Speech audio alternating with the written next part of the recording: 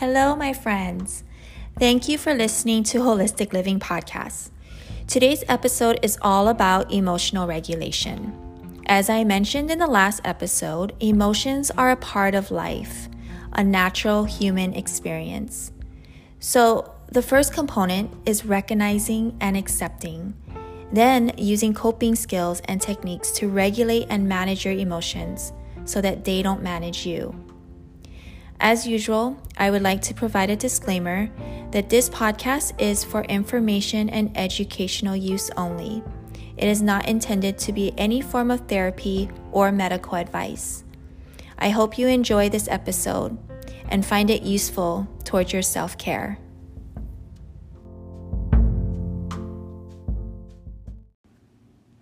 Emotional regulation is responding to emotions with healthy coping skills.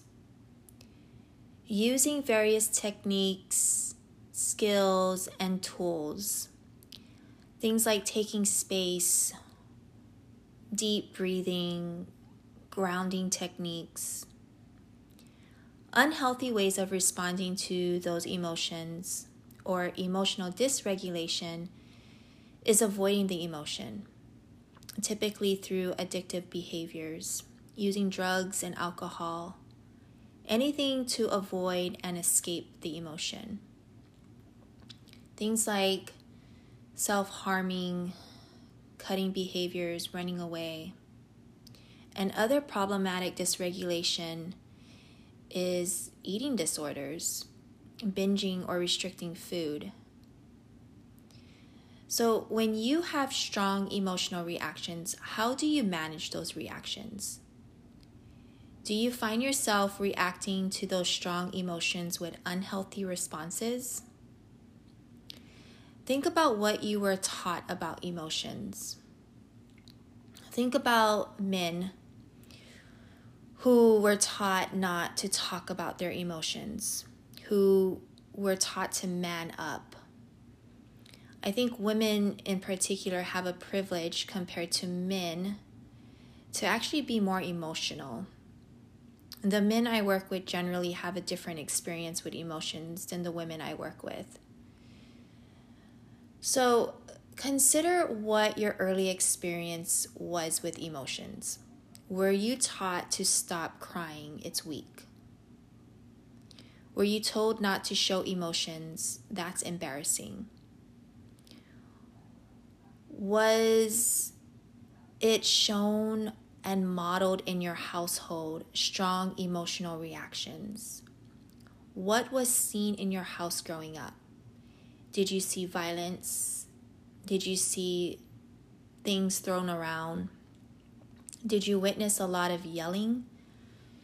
Did you see people hitting and name calling? Did you see people communicate or not communicate? Did you see people in your household use positive coping skills when they were upset? When things started to get heated, did you see people take space or do breathing exercises? What did you see growing up? Ask yourself what was modeled for you in regards to emotions, because that is really going to inform your emotional regulation skills or lack thereof. Are you able to regulate your emotions, or do you feel that your emotions regulate you? If you listen to the last episode number 3, I talked about how it's okay to feel your emotions. There is a time and a space to feel them. Feeling and accepting your emotions is the first step to emotional regulation. And it is important for us to have all sorts of tools, interventions, and techniques in our toolbox.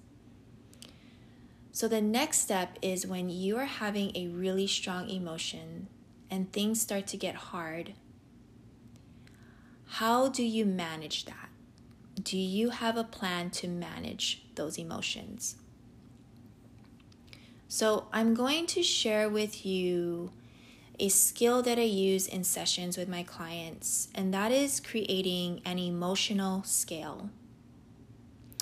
I'm going to use the example of anger here.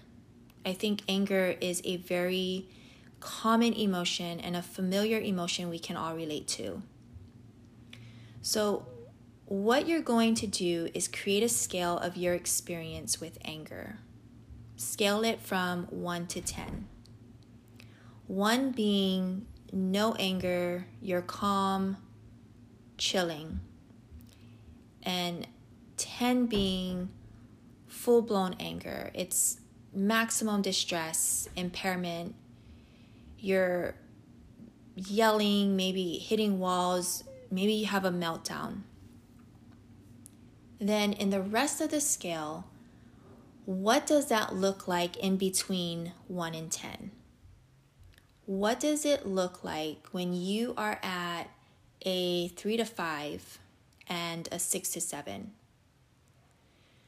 Be specific to outline the thoughts, body sensations, and behaviors at every level. So at a level 10, that may look like your breathing is faster, you have tightness in your chest, your thoughts are labeling and blaming others, your behaviors are full-blown yelling, maybe hitting walls. So the purpose of this is so that you get familiar with your emotional experience, because you can be the expert on this. When you know what your emotional experience is at a 10 out of 10, then you have more control over how you respond and how you regulate it. So the next part is to have a plan of what you're going to do. What are the skills, techniques, and resources that you can rely on and turn to regulate your emotions? So the first step is recognizing and acknowledging the thoughts, feelings, physical sensations, and behaviors that accompany the different degrees of emotions. And the second step is, what are the skills, techniques, interventions, and resources you can use to regulate your emotions? Because you don't want your emotions to manage you. You have the power to manage your emotions. Have a plan for interventions at all levels of your scale. For example, when you're at a 10, you probably want to have a plan for distraction, right? Distraction is a temporary escape that will provide some relief. What happens is that when you are experiencing an intense emotion like anger or anxiety at a level 10, you need to have a distraction technique to help calm the nervous system and calm that part of your brain where it's just telling you to fight or flee. Now, distraction is different from avoidance, okay? Getting drunk is avoidance. Distracting is different. Distracting is being mindful. You tell yourself, okay, I'm at a 10 out of 10. I'm really escalated and I'm unable to be logic right now. So to get through this, I'm going to watch some Netflix. I'm going to take a walk. I'm going to do some deep breathing. I'm going to do some grounding skills. Or I need to call my support buddy. Have a plan for your entire emotional scale. Now, if you're doing this scale and you are at a level 10, this is not the time to finish the conversation with your partner or your spouse. If you are at a 10, you're more likely unable to access the logic part of your brain. So taking space and using distraction techniques, then come back to the conversation. Have a plan at different levels of your emotional scale. What are you going to do at a level 3, level 5, level 8?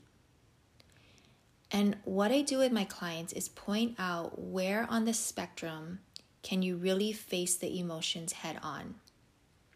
When are they more manageable? When are you able to communicate? When do you need a timeout and need to walk away? Have a plan for when you are at a level intensity that is difficult to have a conversation and you need to do some skills to start bringing you down your scale.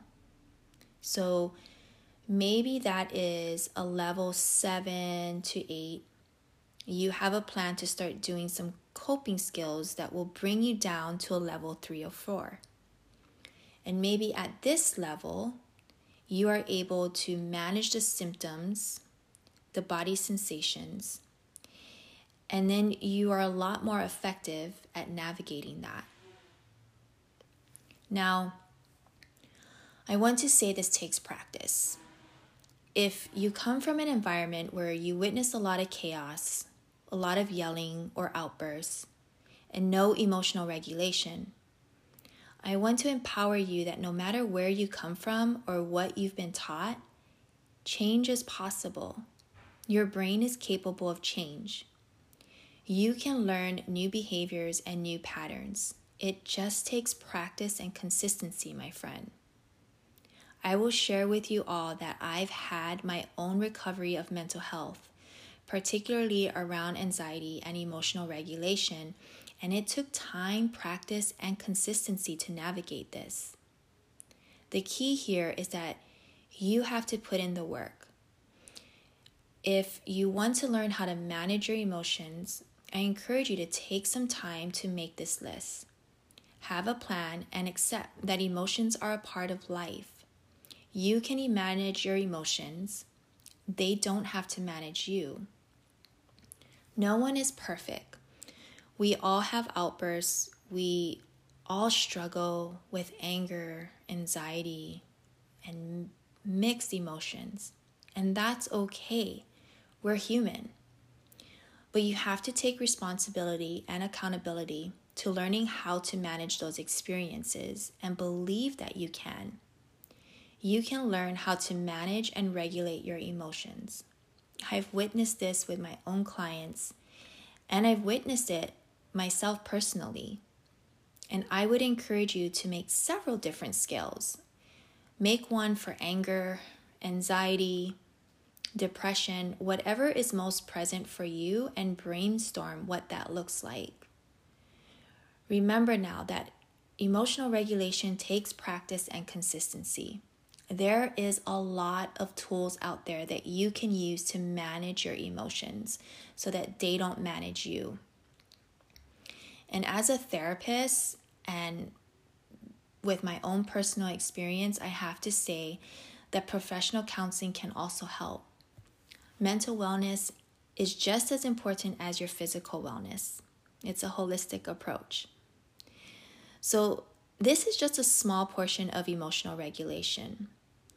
And remember in the last episode, the first step is recognizing and feeling all your feels rather than suppressing or ignoring them.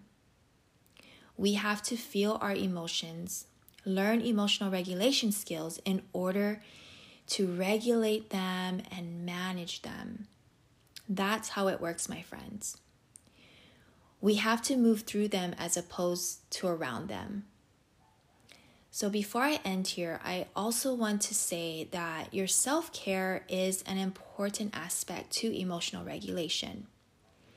As many of us are experiencing heightened emotions during this time of the pandemic and the racial injustice going on, it is crucial that you take care of yourself to help reduce the emotional vulnerability.